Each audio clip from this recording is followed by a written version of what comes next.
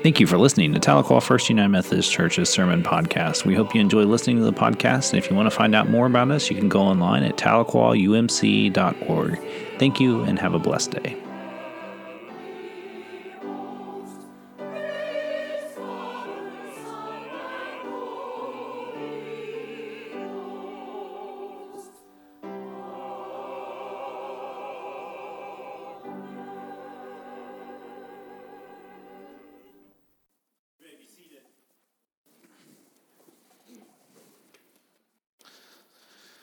So we're in the fourth week of our study with Moses, and I have to say, when you go and you're standing there in front of the author of the book, and you tell him that your church is doing it as a church study, the way Adam lit up, he could actually probably light our sanctuary. He was excited to hear that we were doing this together as a church. He said that's the way it was intended to be, and he was very pleased that we were taking this task on together.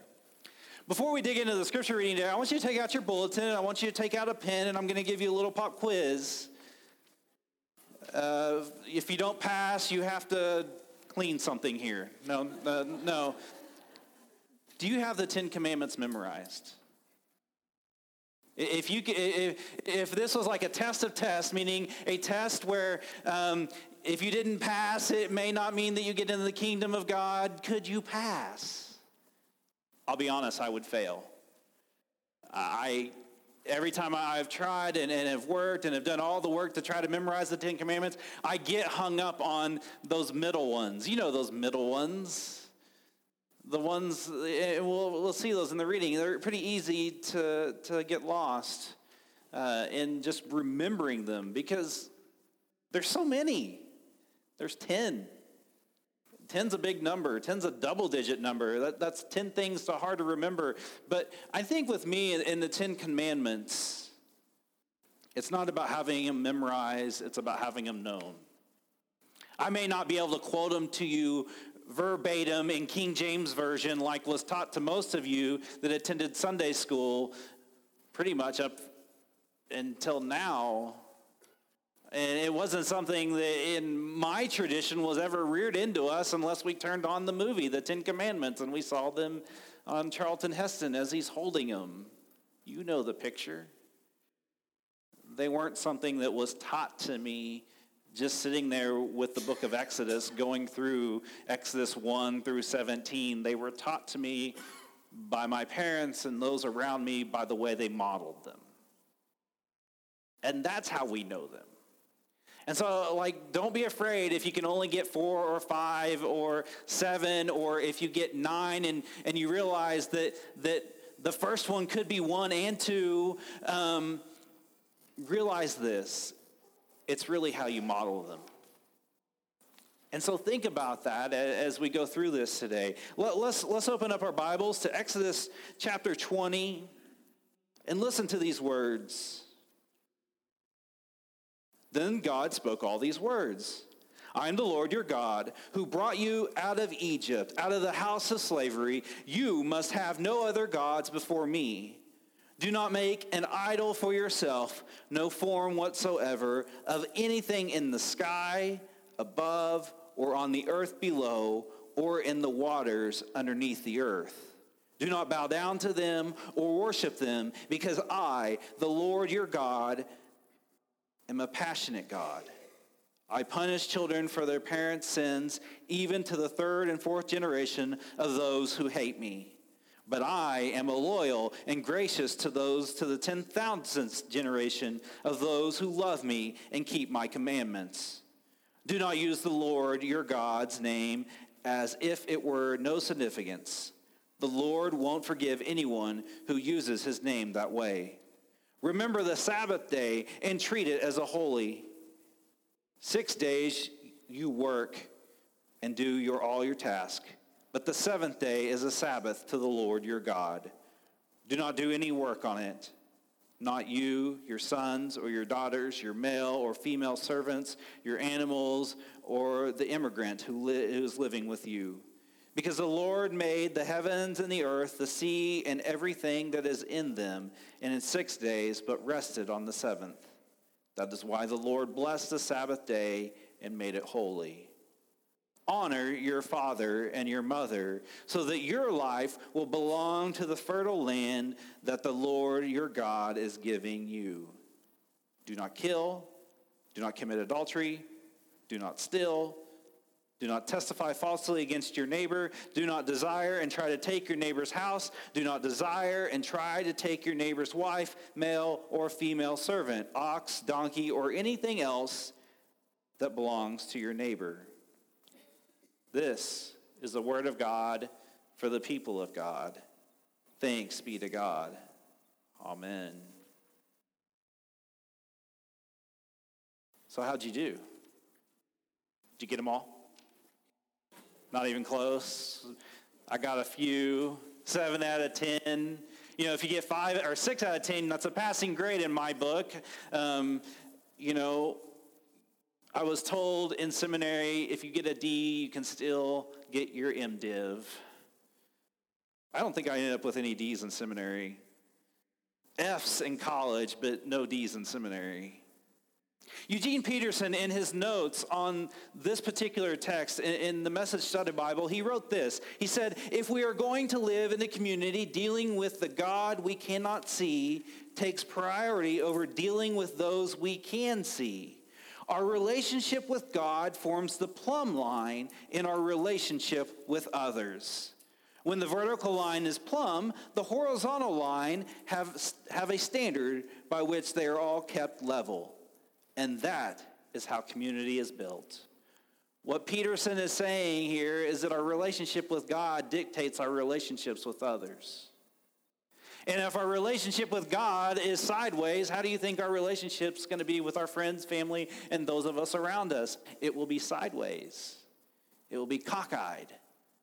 It'll be crazy. You'll have to go back in and rethink how this relationship could be made right. And I was thinking this last week on Monday, several of us gathered at the Wesley to put together this swinging bitch swing thing that Shannon's going to have at the Wesley as soon as we get the benches in and as soon as the rest of the pieces were going together. But we were cutting some of the wood to get it ready and get it situated. And Josh, he's not here so I can pick on him. Josh made a mistake on the cut and cut it backwards. And so we were getting ready to look at this big, heavy piece of wood, and it was made backwards. It wouldn't have worked. But because of his miscalculations of cutting it backwards, he also cut it not far enough so he could actually go back through and correct it, saving the wood and not wasting it. And looking at that, it kind of made me think about our relationship with God and what kind of measurement tool are we using? How are we holding ourselves accountable to living into these 10 commandments? I kind of like what Wesley did. John Wesley came up with these general rules for his societies, and it's something that the church abides in. And the first rule is by doing no harm. Avoiding all evil in every kind, especially that which is generally practiced. We avoid evil.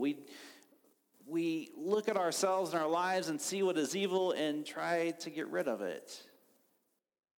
Because when we open ourselves up for that, not only are we not following what God commands us, we're not living in the right way that we need to be living. And our struggle with the 10 Commandments tends to be that, some of these are pretty easy to do. Do not kill, do not commit adultery, do not steal. Those are kind of easy. Those are pretty understandable. It's the idol creating where we get in trouble. How many of you watched football yesterday?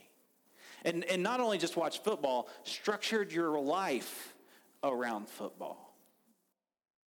How many of you, and you don't have to just you keep your hands down. I'll let you confess between you and God. How many of you structured your life around something that was just a thing and not something that was important, that could help change the world or show God's light to the world?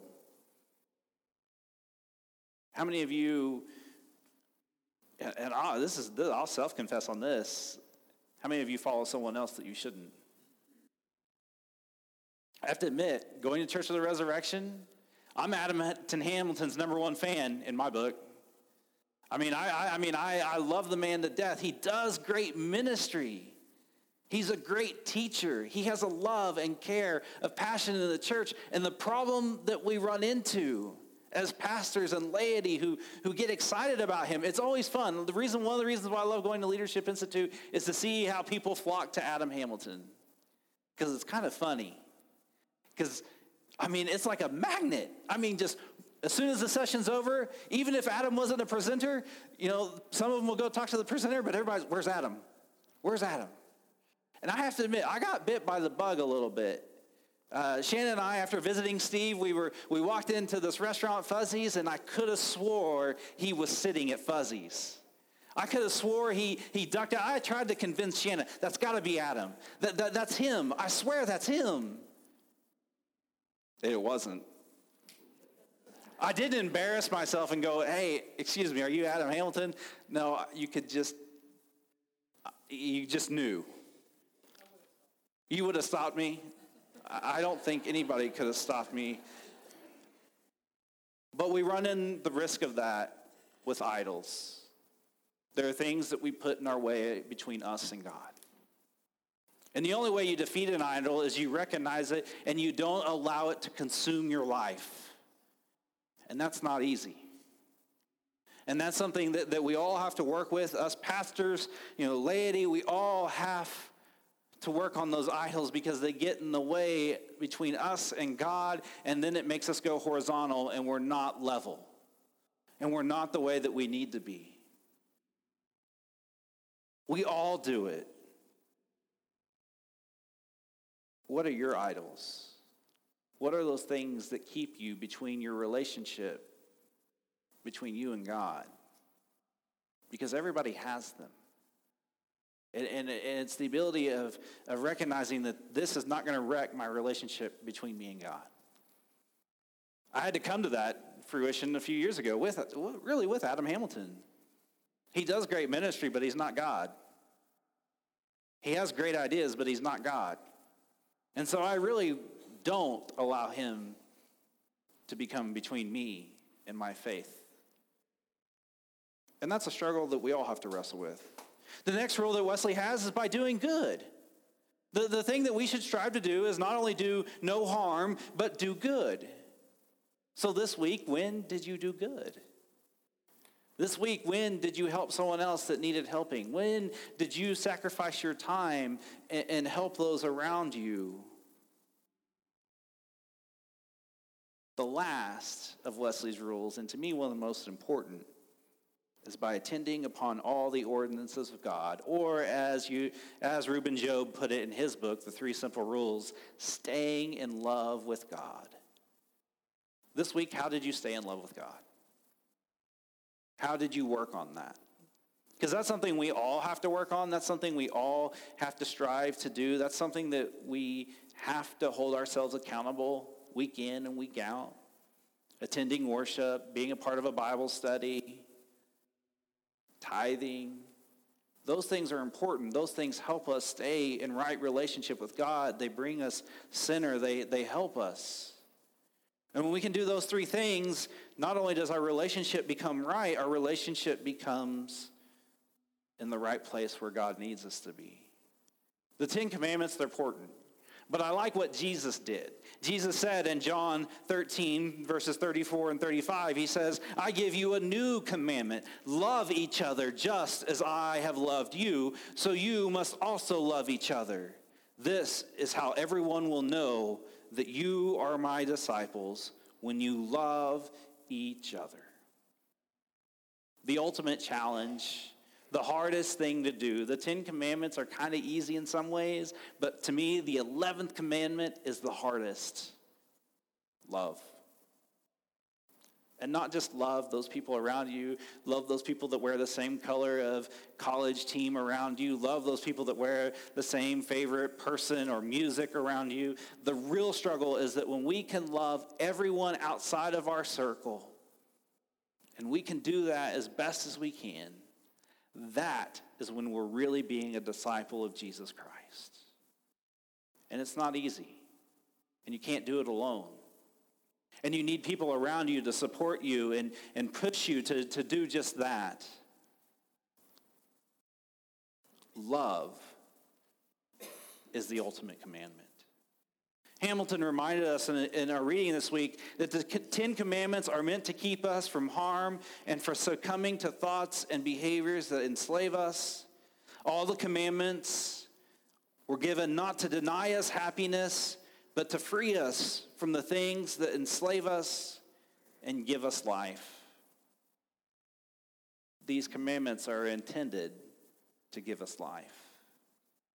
And Jesus' ultimate command of love frees us, opens us up, and allows us to be closer to God. So this week, how are you going to love? How are you going to love your neighbor? And how are you going to pay attention to those commandments and strive not to create idols, not to take the Lord's name in vain, not to kill? Please don't kill. Those things.